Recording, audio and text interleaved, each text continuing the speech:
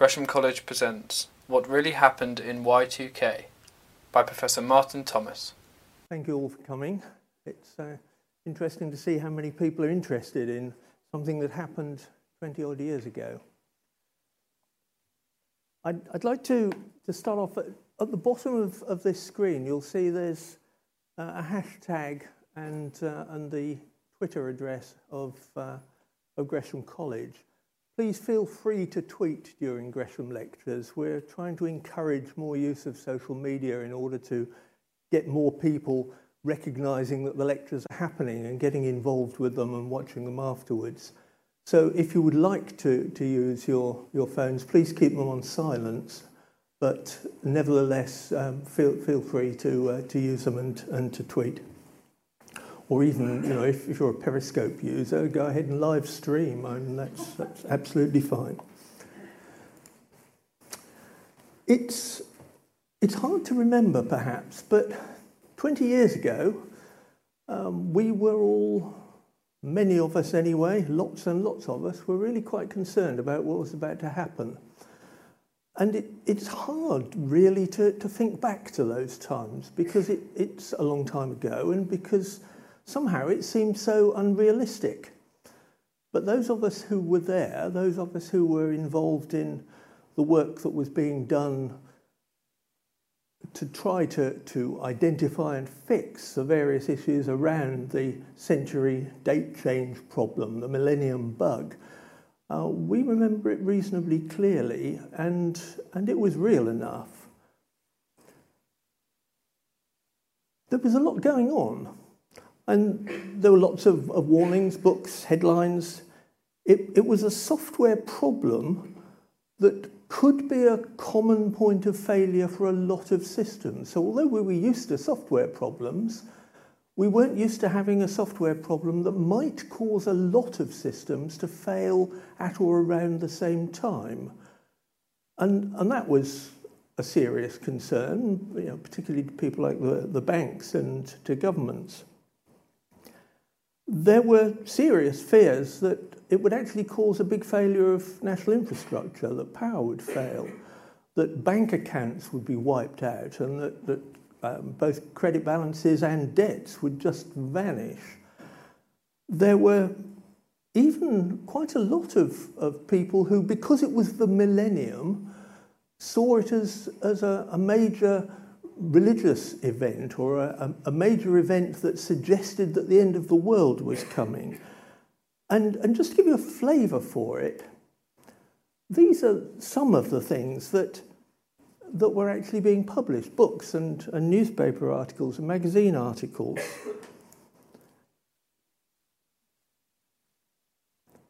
The survival guides became quite popular. There was a strong survivalist movement in America which started using this as an example of how to survive all kinds of cataclysms. There were even special cookery books for how to survive in an environment where you wouldn't be able to buy things, because it was assumed that the shops wouldn't be functioning. The supply chains could well have broken down. And as I say, there were serious millennium cults and cataclysmic cults that believed that it was the end of the world. People literally decamped into the hills and into deep forests because they thought that the end of the world was happening, and they wanted to be spiritually prepared for that.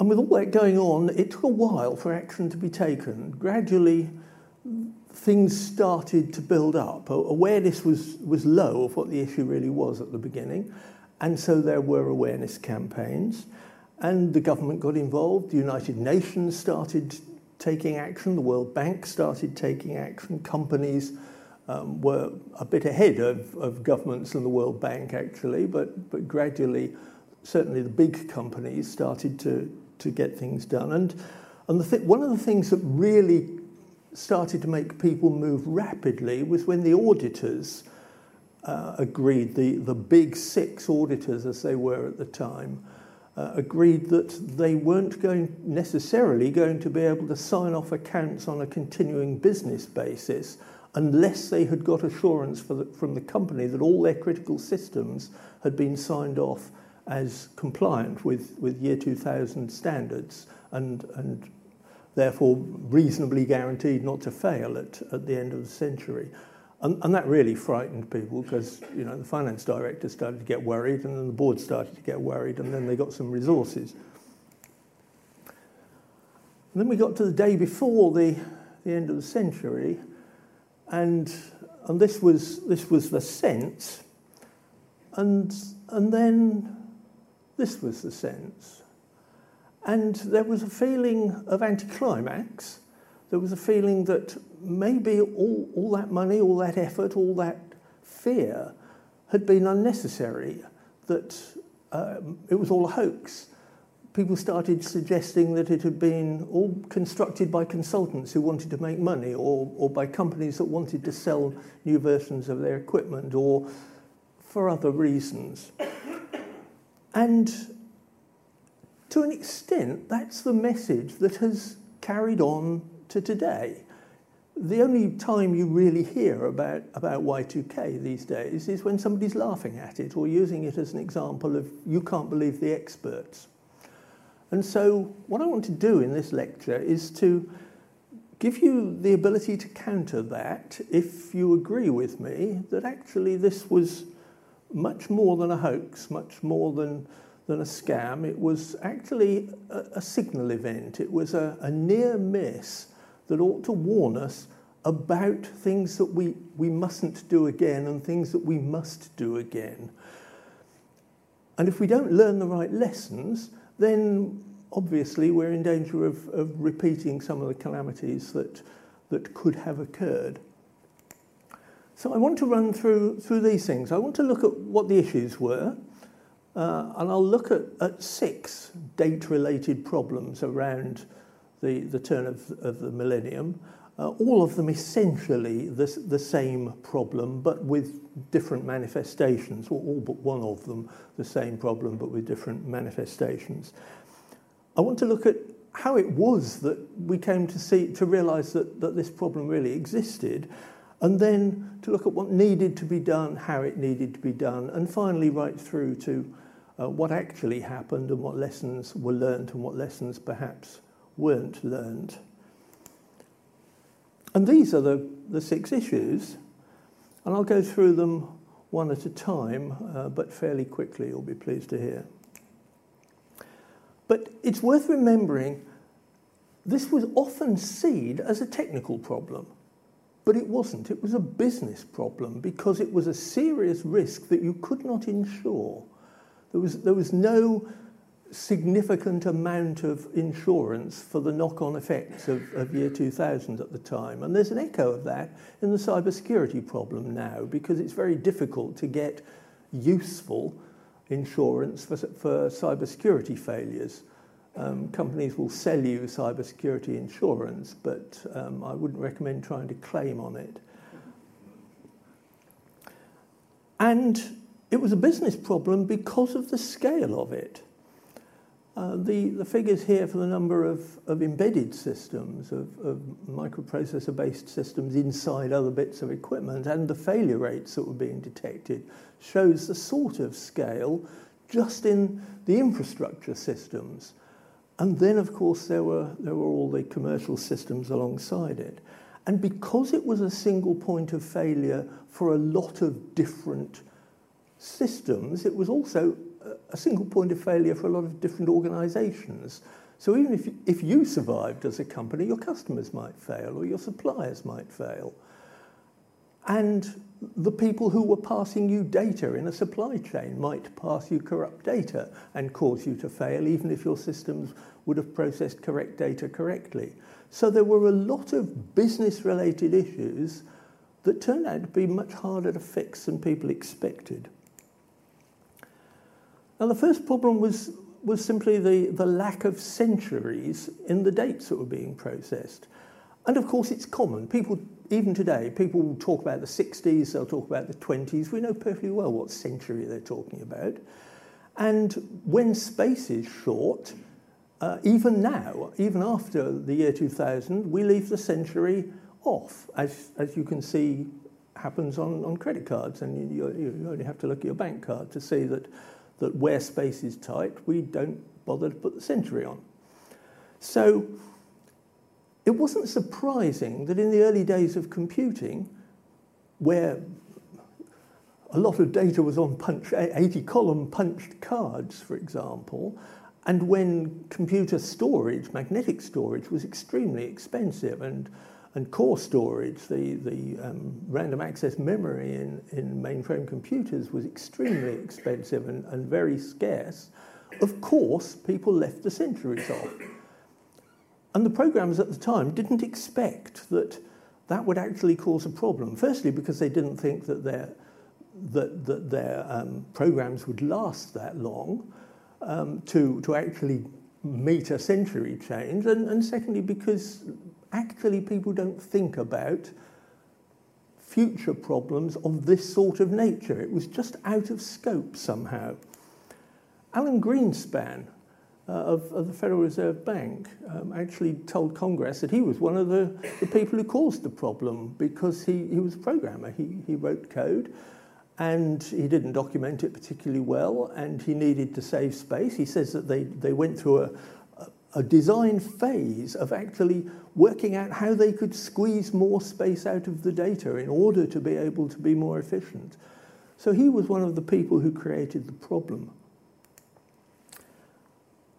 Almost every system that used dates was affected, because the real heart of the problem was that the moment you do comparisons or arithmetic on date ranges that span the change of century, you get the wrong answers.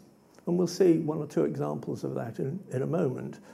But what you tend to get is zeros or negative values rather than the values that you're expecting, or you get values that are 100 years out. And those comparisons are very, very common. In the bottom half of this slide, you can see the sort of systems in which you find date handling, and it's almost everywhere.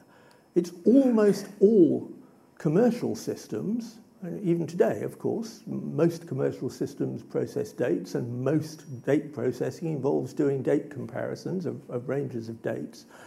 But systems that have to worry about expiry dates on security cards, or service intervals on lifts, on elevators, on escalators, and where there is a legal requirement to shut them down if they haven't been serviced within a particular period of time. Those sorts of systems were also vulnerable.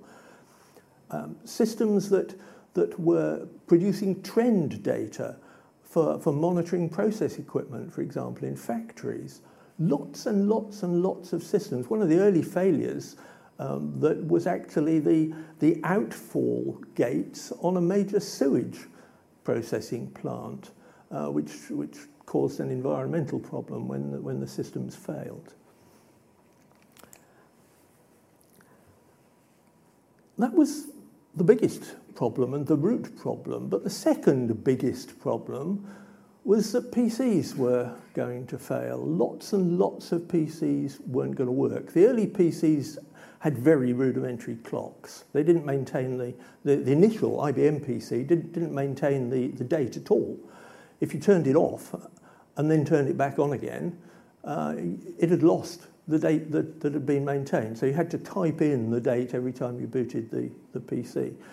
That was considered not to be very helpful, and so the next generation of IBM PCs, the PC XT, actually started to preserve the date and then the century. But the way that it was done, and you'll see a lot of the detail of this in the transcript if you want to follow it through, the way that it was done led to problems. In particular, it didn't always get it right under some circumstances, and then it fed the wrong date or the wrong century to DOS, which was the PC operating system at the time, and then to Windows, which had been built on top of DOS and suffered from many of the same problems. DOS assumed that all dates were between 1980 and 2099, and if it got a date it didn't like, it reset it to the 1st of April 1980. And that was a a symptom that occurred with a lot of computers. If you tried to start up a PC and gave it a date in the 21st century, what you ended up with was DOS resetting the date to the 1st of April 1980. And that causes all sorts of problems because you end up with lots of files, all of which have exactly the same wrong date. And it messes up all your backup cycles, and it just creates all kinds of administrative problems. And that was just that issue with DOS.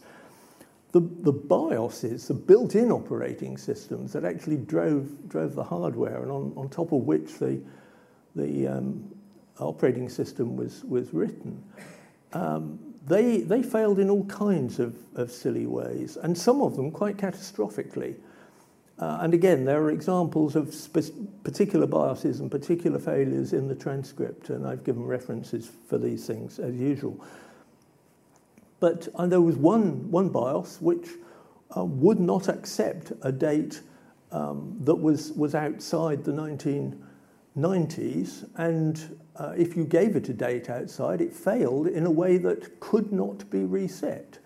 You had to actually put in a new BIOS chip in order to solve the problem. And since the BIOS chips weren't designed to be replaced, most people ended up having to replace the computer in order to fix the problem.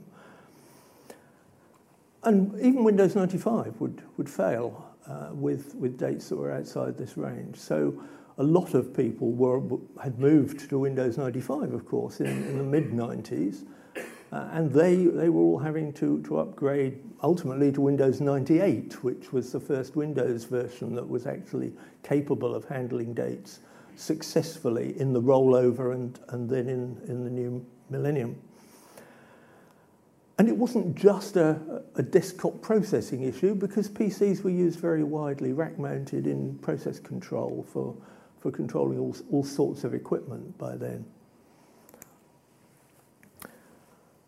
The other sorts of controllers were the programmable logic controllers, the PLCs, typically part of networks connected into SCADA systems, supervisory systems that collect data from a lot of controllers and manage an entire factory.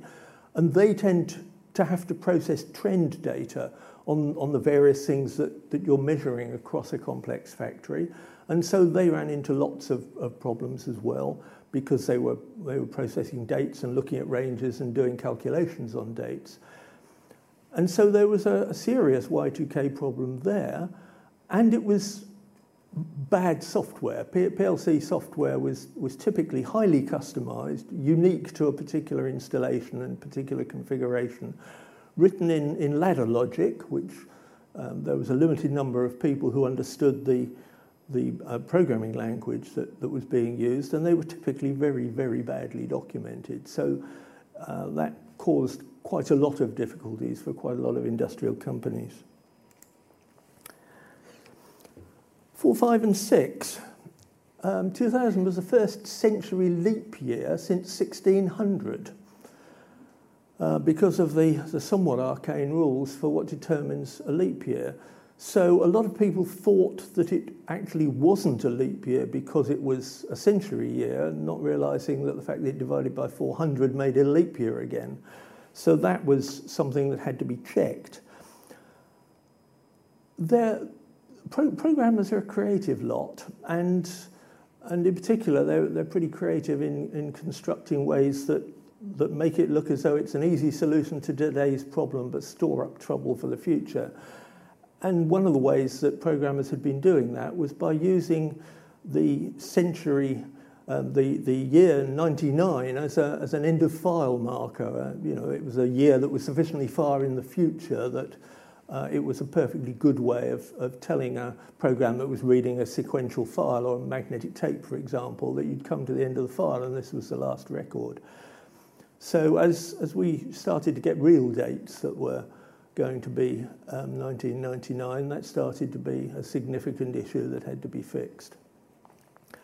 Similarly, the year 0 was used for special purposes, for example, to mark a record that had been processed, knowing that it would then be sorted to the front of the file and wouldn't get processed again. those sort of tricks were reasonably widespread, and of course they had all to be tracked down.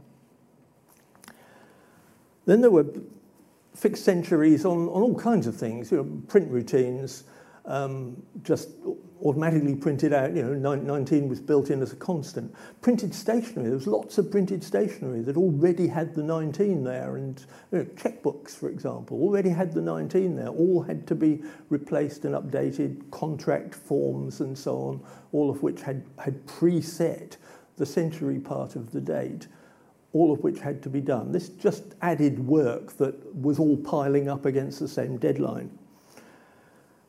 And it turned out that there were 50,000 or more people in America who, and presumably around the world elsewhere as well, but in America, who had already commissioned gravestones and had the century carved into the gravestone, only to discover that they lived into the new century, and the gravestones had to be adjusted. What sort of things alerted people? I mean, one of the earliest things was Marks and Spencer's received a delivery of corned beef that the stock control system rejected because it expired in 2002 and appeared to be nearly 100 years old. So the stock control system sent it back. The warehouse it had come from simply sent them another one, which was then of course failed in exactly the same way, and they went around this loop for a little while before appreciating just what the problem was. And another example, Mary Bandar, at the age of 104, was called up and told that she had been allocated a place in an infants class. And we started to hit the fact that a lot of backup tapes had 999-day retention periods on them. And when that 999 days ran into the new millennium, into the new century, that started to cause backup system problems. It caused them to perform erroneous calculations and to start failing. So what do we need to do? What needed to be done? Awareness first, because you couldn't get people investing the money that needed to be put in to fix the scale of the problems that existed unless they knew that they'd got a big problem. And really quite late on, a surprisingly large number of people really did not understand it. In 1996, with the support of the government, Task Force 2000 was set up as an awareness activity. It was chaired by Robin Gurnier, who's sitting in the front of the audience here and who's been helping me with this lecture. Michael Mainelli of the Ministry of Defence and Rob Wiersitz of the Computer Services Association, as I think it was called at the time, the trade organisation for the computing industry, were also very active in setting up and running that organisation. And it did a lot of good work. It was initially supported by the Conservative government, who appreciated that something needed to be done. And then when the Labour Party came in 1997, they decided that what was really needed was a fully government-backed programme. And they set up Action 2000 with a much larger budget and started spending much more money than had been available before. As I mentioned earlier, the audit firms had woken up and they were giving lots of advice to their audit clients, and that helped enormously. The G8, I think it was G8, might have been G7 at the time, actually put it on the agenda for one of their main meetings in 1998, and that alerted companies. And the United Nations and the World Bank finally set up the International Y2K Coordination Centre to manage the national programs that had by now been set up in most developed countries and quite a lot of the developing countries with World Bank support. So there was a lot of coordination activity that went on. And interestingly, most of the papers of the International Y2K Cooperation Centre are still on the internet, in the Internet Archive sites. So you can actually go back and look at the reports and see what was going on in each country at the time. The BSI produced an international standard, a national and then international standard for what you needed to do to be compliant, and they were the obvious things that you would expect. But it gave us a baseline that could be written into contracts, which was the important role of the standard. And the projects they had a standard structure, and you had to, firstly, to find all your computing systems, and then to produce a decent inventory of them and to determine what you knew about them. And then, of course, you had to evaluate them to find out which of them had got a problem with year 2000. And that was a major task. It involved a lot of scanning, people reading the code, people processing the source code using special tools, people running tests, of course, in order to see if the systems failed under various circumstances. And then you had to come up with a remediation scheme to fix the problems that you'd found. They had to be implemented, they had to be tested. You had to manage all the assets because you'd now got new versions of lots of things around. You needed to coordinate all the interrelationships between systems. It was the biggest IT project that most companies had ever faced. And most companies then, as now, were not good at bringing IT projects in on time, and this one had a fixed deadline. In fact, it had several deadlines because although the year 2000 was in a known place, until you'd really examined your program, you didn't know how early it would start failing, how early it would start encountering dates that were the other side of the new century and would therefore start to trigger failures. Many companies couldn't even find their source code. I remember talking to one FTSE 100 company, an audit client, and I had the finance directors of all the group companies in the room, about 60 of them, and I asked them, I asked anybody who they were responsible for their IT systems, that was the structure in that company. I said, I'd like you to put up your hand if you believe that for your most critical systems, you could, within the next month, rebuild those systems from the source code without introducing any errors. Just recreate the systems that are currently running on your computers by simply rebuilding them from the original sources. Nobody put their hand up. And it was the usual story. We had this whiz programmer. He was terribly responsive to the users. He was always working late at night, introducing new features for them. Did it all in his own file store, and now he's left and we can't find any of it. The resources that were needed were scarce, so staff salaries went up. COBOL programmers were brought back in from retirement and paid startling amounts of money.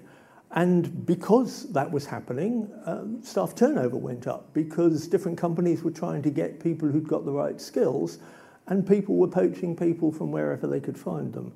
So there was a big problem of staff turnover and inflated salaries. What do you need to do? Well, there were various ways of fixing the problem. You could expand two-digit dates to two-digit years to four-digit years. A good solution, but an expensive thing to do and very easy to make mistakes with it. There was the windowing problem where you just change the solution, where you just change the date routines, those that are processing dates, in order to infer what century you're talking about by looking at the particular year. You might say that if the year is bigger than 40 and less than, can't think of a good window that we're actually using actually, but you can see that you can look at a particular year and guess what century it's likely to be in from context, and so that windowing process was used, but you needed to use the same window on all the systems that were connected and processing the same data, otherwise you were going to run into trouble. And you needed to make sure that you replaced those systems with a better solution before you hit the end of the window that you'd chosen. And I wouldn't mind betting there are still some systems out there that have actually put in windowing solutions to the Y2K problem and which are approaching the end of their windows and failing. Certainly that has been happening to a degree over the past years. And of course you could put in new systems, and consultants advise this quite often because consultants, get paid a lot of money for helping companies to put in new systems. The suppliers liked it because they sold upgrades. But most companies could not resist putting in new features when they did that. They didn't just want a system that did what they were doing before, and so they had to go through the whole requirements, and they made the problem more complex, and then, as now, IT systems overran. So a lot of systems ran up against deadlines. The systems they were supposed to be replacing started to fail. The new system wasn't ready. There were a number of problems of that nature. Basic testing was easy. These strategies work perfectly well. Unfortunately, it led to a range of issues, as we shall see in a moment. But you could run these sorts of tests if you were brave enough to do them with your critical systems. Something started to go wrong in the 1990s. An aluminium plant in Western Australia failed at the end of the leap year in 1996 for reasons which I've explained in more detail in the transcript. It caused a complete catastrophic failure of that smelting plant. The system shut down and the plant was damaged almost irreparably. There was an identical plant running in New Zealand, and luckily they managed to get the message to them before they hit exactly the same time of day. And they were able to shut the system down in a controlled manner and prevent the same issue occurring there. Chrysler at Stirling Heights tested the rollover by actually taking the clocks that were controlling the systems in their large plant and setting them and seeing what happened at the rollover. And the Chrysler chairman said, we got a lot of surprises. The security systems wouldn't let anybody in or out. We couldn't pay anybody, and there was complete shutdown of the plant. And despite the fact that most companies had really, by the end of the decade, done an immense amount of work on their systems, Racal had a major issue in late 1999 where a lot of their credit card systems failed and caused a lot of the shops that were using those systems to lose a lot of trade by being unable to process payments. And the retailers claimed that they lost $5 million as a result of that, and certainly there was a lawsuit. I haven't investigated how much it was settled for. It probably isn't published. What sort of things were caught and prevented? Interesting ones. The UK anti-aircraft missile defences turned out to not work if they hadn't been fixed before the rollover. A Swedish nuclear plant was tested, luckily in the summer, and closed down. If that had happened in January, it would have caused a lot more problems because of the cold weather and the excess demand for electricity. The man who was responsible for Y2K compliance for the Millennium Dome, and you'll remember that the Millennium Dome had a major celebration with a lot of VIPs coming to it to actually be there for the rollover. So those systems were politically very sensitive. When they first did a rollover test, the number of systems that failed and put messages on the console were failing so fast that they couldn't see what was going on. The messages just scrolled straight off the top of the screen and vanished. So they really had a lot of issues that they had to address, and they put in a big team of people and addressed them and fixed them. Some consultants working for me were helping BP Exploration with their year 2000 remediation. One of the errors that my team found, BP Exploration said that finding that one error justified their entire year 2000 program, all the costs of their year 2000 program worldwide, because of the impact that that would have had if it hadn't have been fixed on the platforms where that system had been installed. 1.3 million Visa card systems were found to fail. There were lots and lots and lots of failures in commercial systems that were found and fixed, and it was a massive exercise. Just doing the work for General Motors in Europe, the Deloitte's consultancy team had to hire an aircraft hangar, several hundred PCs, commandeer a lot of local hotels in order to put up the people who were going to be working on it. It was like mobilizing a small army, actually, just to handle that one client in Europe. And then what actually happened after the Millennium rollover? I was annoyed by that. I'd been, by this time I'd left. I used to, for a number of years, I ran the Year 2000 programs worldwide for Deloitte Consulting, after I left Deloitte in about 97, I started doing some work and took on the role of being the ultimate auditor for National Air Traffic Services.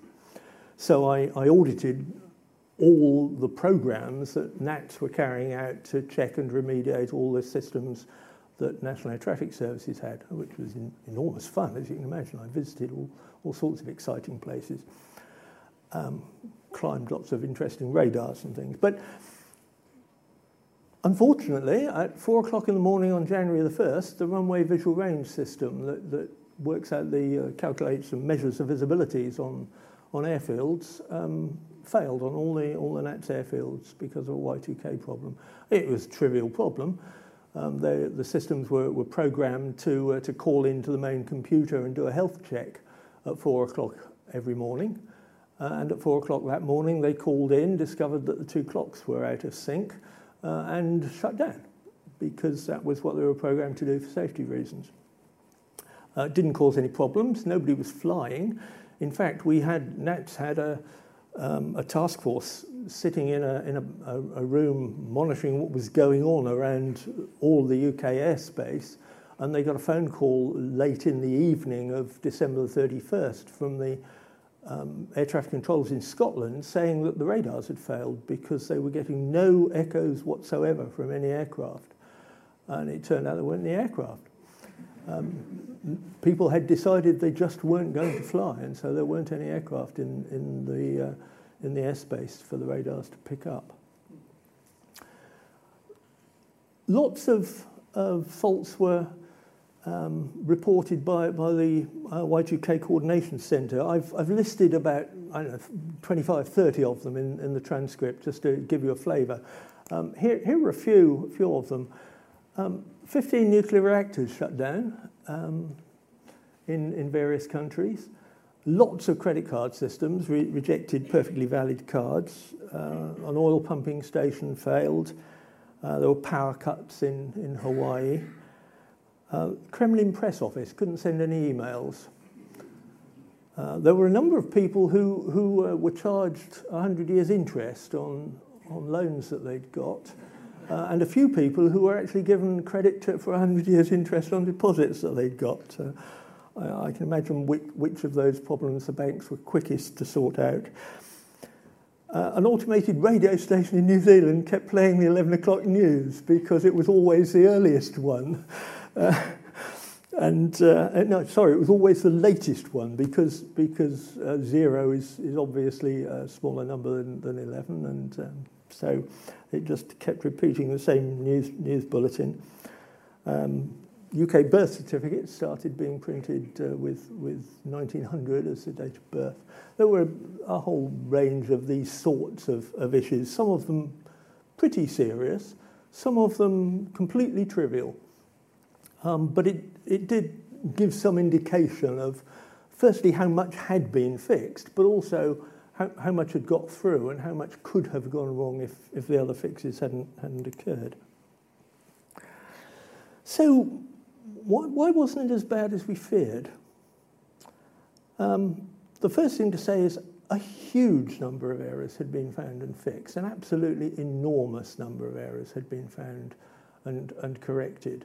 So I think the first thing to say is, well done to the teams of people who were working on it, because it was a heroic effort. It was a massive amount of work, and it did catch an awful lot of errors that would otherwise have occurred. We were very worried about the possibility of cascade failures, domino effects through supply chains. They didn't occur, firstly because the big important supply chains tend to have the biggest companies in them, and they were the people who were being most professional about their Y2K problems because they got the resources and because they got the biggest risk. So, not surprisingly, they became the people who were taking it most seriously. But also because actually the supply chains weren't as tightly coupled as we had feared.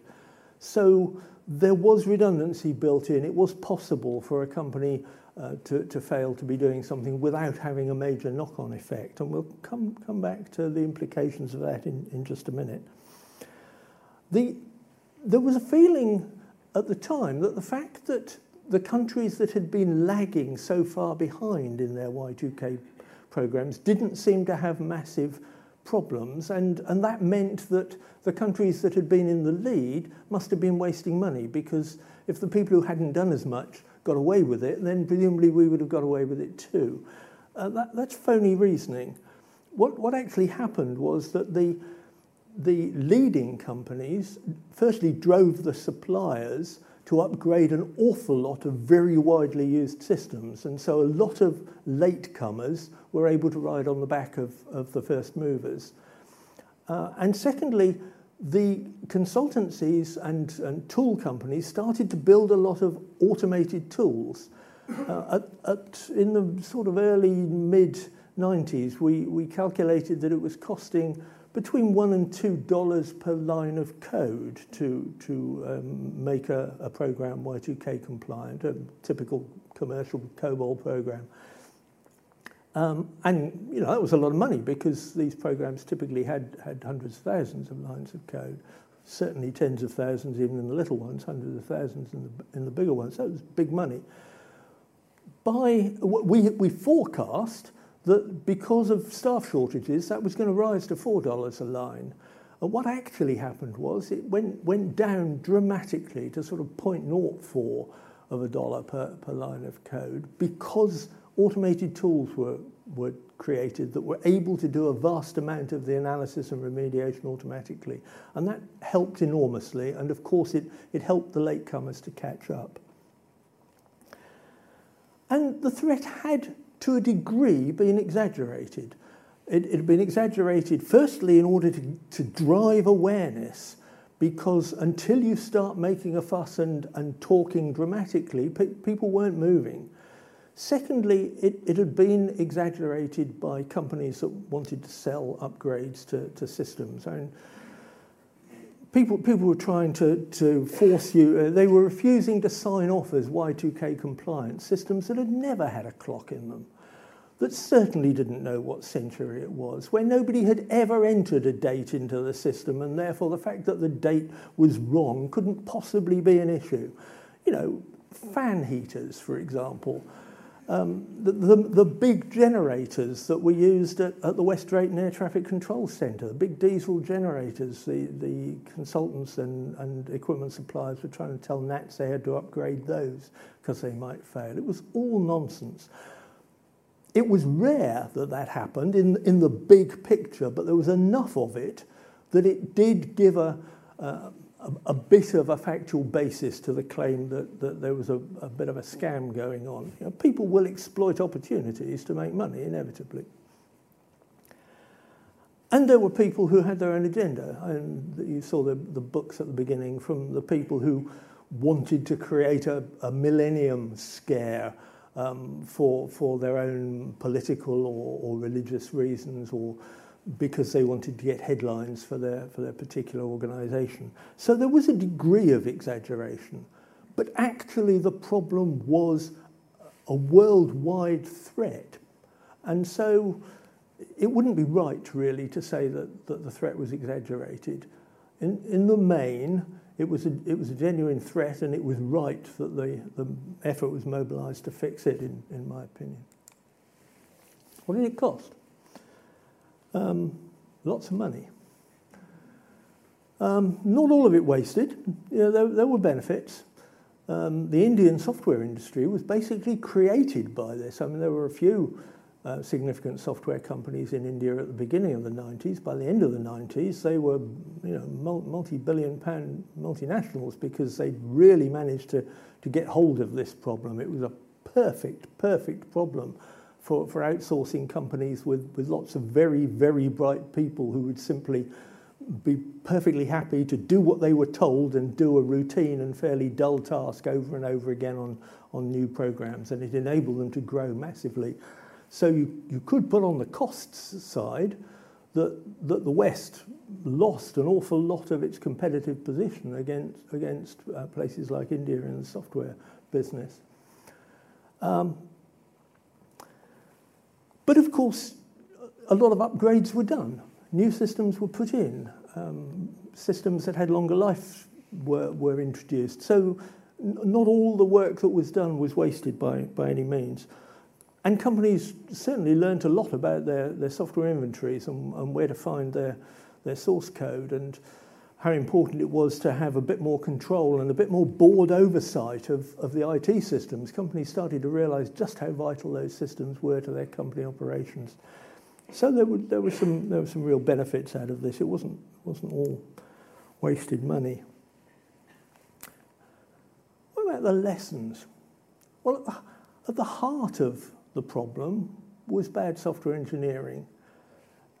If the programmers who had written these programs had been using techniques like abstraction and information hiding and object orientation and those sorts of ideas, which had certainly been around since the late 60s, then it would have been ever so much easier to change the date formats and not to have a major problem on our hands.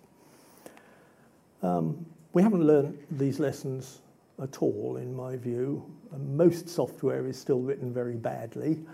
I hope you'll come to my next lecture, where I'll talk about how you make software correct by construction, because it is possible to write software so that you get it right first time. And there is significant evidence that it's cheaper to do that than to do what we're doing at the moment. Cheaper in terms of what it costs you to actually develop the software, never mind the continuing costs of the software in the future. And some companies are writing software that way and are prepared to give guarantees and absolutely free error corrections if anything goes wrong. So that's a lesson which the industry has not yet learned, and maybe we can get the message across a bit in a month's time. The other major problem, of course, is that testing is still the main way in which people try to determine that software is good enough to use. And yet we know from decades of experience that most defects cannot be found by any realistic amount of testing. It was a single point of failure. So one lesson we ought to have learned is we must avoid single points of failure. Things where one thing could happen and they could cause lots of systems to fail at the same time. But we haven't learned that lesson yet. We've got GPS, which is a single point of failure for almost the whole of the economy in almost all countries around the world. It really is used spectacularly widely, not just for positioning, but for timing and for navigation, detailed positioning and all kinds of things. I could talk for an hour about that problem alone. It is a major risk. But we do it with lots of other things too. The open source open data movement is making data sets available, very good thing, but nobody's curating them. Nobody's guaranteeing that, nobody's checking or even trying to find out who's using these data sets, because they are a single point of failure for everybody who uses them. And if there are enough of those and they interact in the wrong way, you've got the possibility of causing quite a serious problem if one of those data sets becomes corrupted. And we do exactly the same thing with software components, as we saw with the Heartbleed bug in SSL, for example, just recently. Lots and lots of people using the same modules in open source software, and if one of those is wrong, somebody puts up a version of it with Trojan code in, or somebody makes a serious mistake, then a lot of systems become vulnerable or fail in lots of unexpected ways, potentially all at the same time. We learnt, or should have learnt, that redundancy is an important insurance method, and yet the just-in-time approach to supply chains, for example, and the way in which people do value engineering on processes and on equipment, squeezing out the redundancy in order to reduce costs, actually takes away that insurance. And we do need to be very careful about the way in which we value the insurance that redundancy gives, because we've got some benefits from it in Y2K. Our systems are much more tightly coupled now, and we're not, I think, properly assessing the risks from doing that.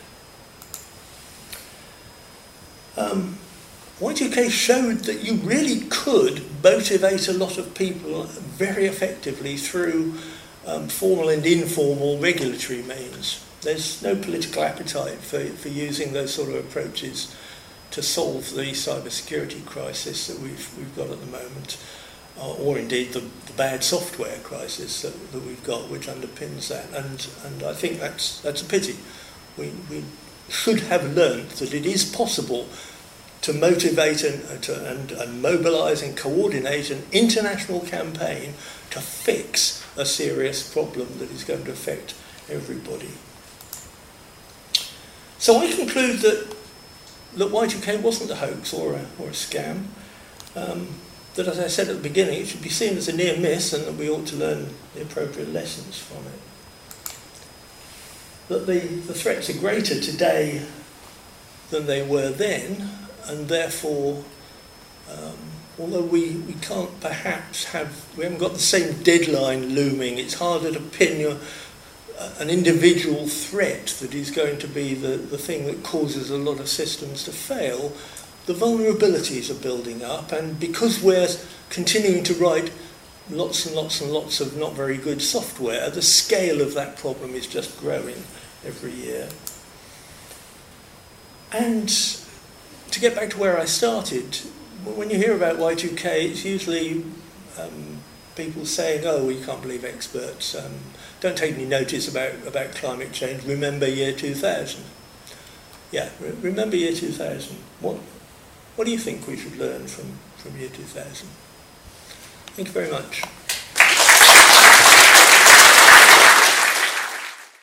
For more information, please go to www.gresham.ac.uk.